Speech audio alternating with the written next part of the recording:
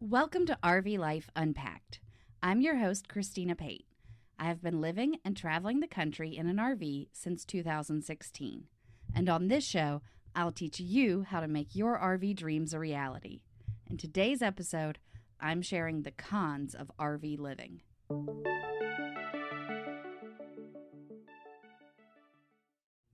Let's start unpacking. Thanks for joining me today on RV Life Unpacked.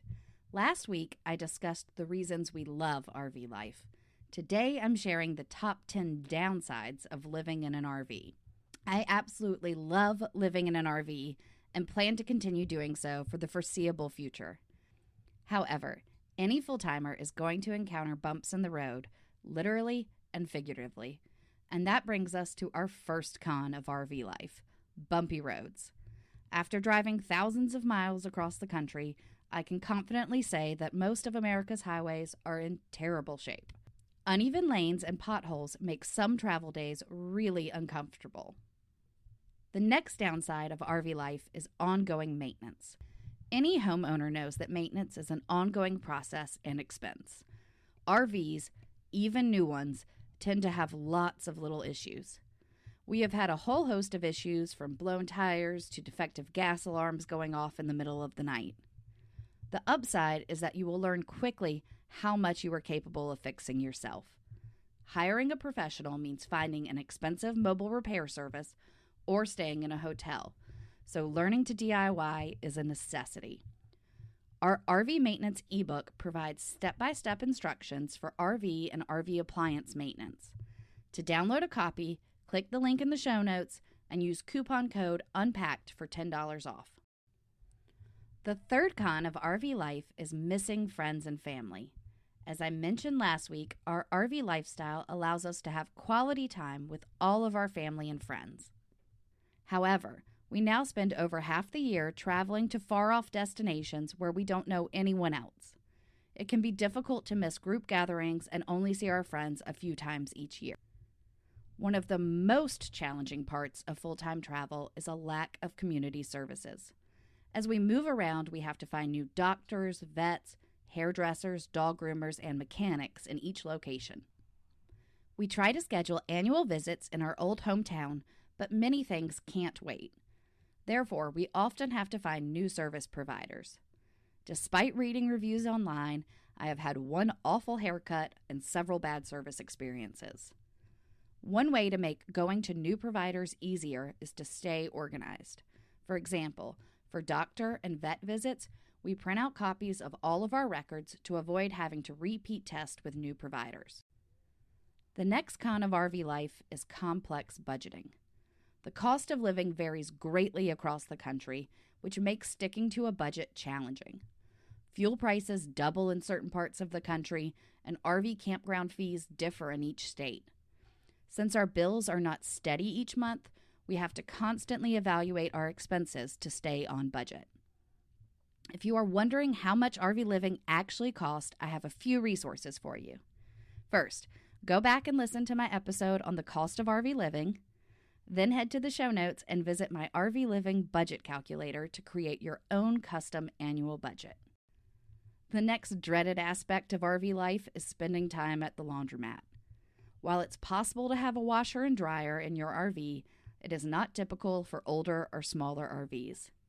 Having a washer and dryer also means giving up precious storage space. Therefore, we spend at least a few hours per week at the laundromat. Some RV parks have spacious laundry rooms, but many only have a few washers, so you have to get there early to beat the crowd. Many campgrounds also have bans on clotheslines, so we have to air dry delicate clothes inside the RV. My next con is proximity to neighbors. While close neighbors may be a pro for some, it is a con of RV living for me.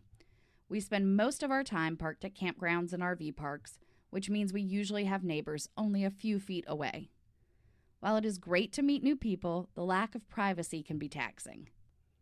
Neighbors often want to chat at inconvenient moments, like when you are hooking up, And if you take the dog out in the morning without changing out of your pajamas, you are definitely going to run into someone.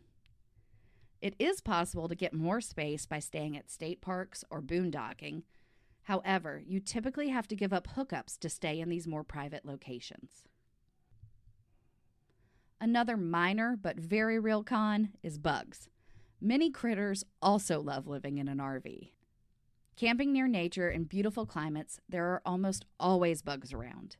And keeping these pests out of the RV can be difficult since it is impossible to seal every entry point. Spiders love hanging out in our bathroom, so I have to do a spider sweep before each shower. We have also dealt with a few ant infestations, and our home on wheels served as a mosquito haven during our last winter in Florida.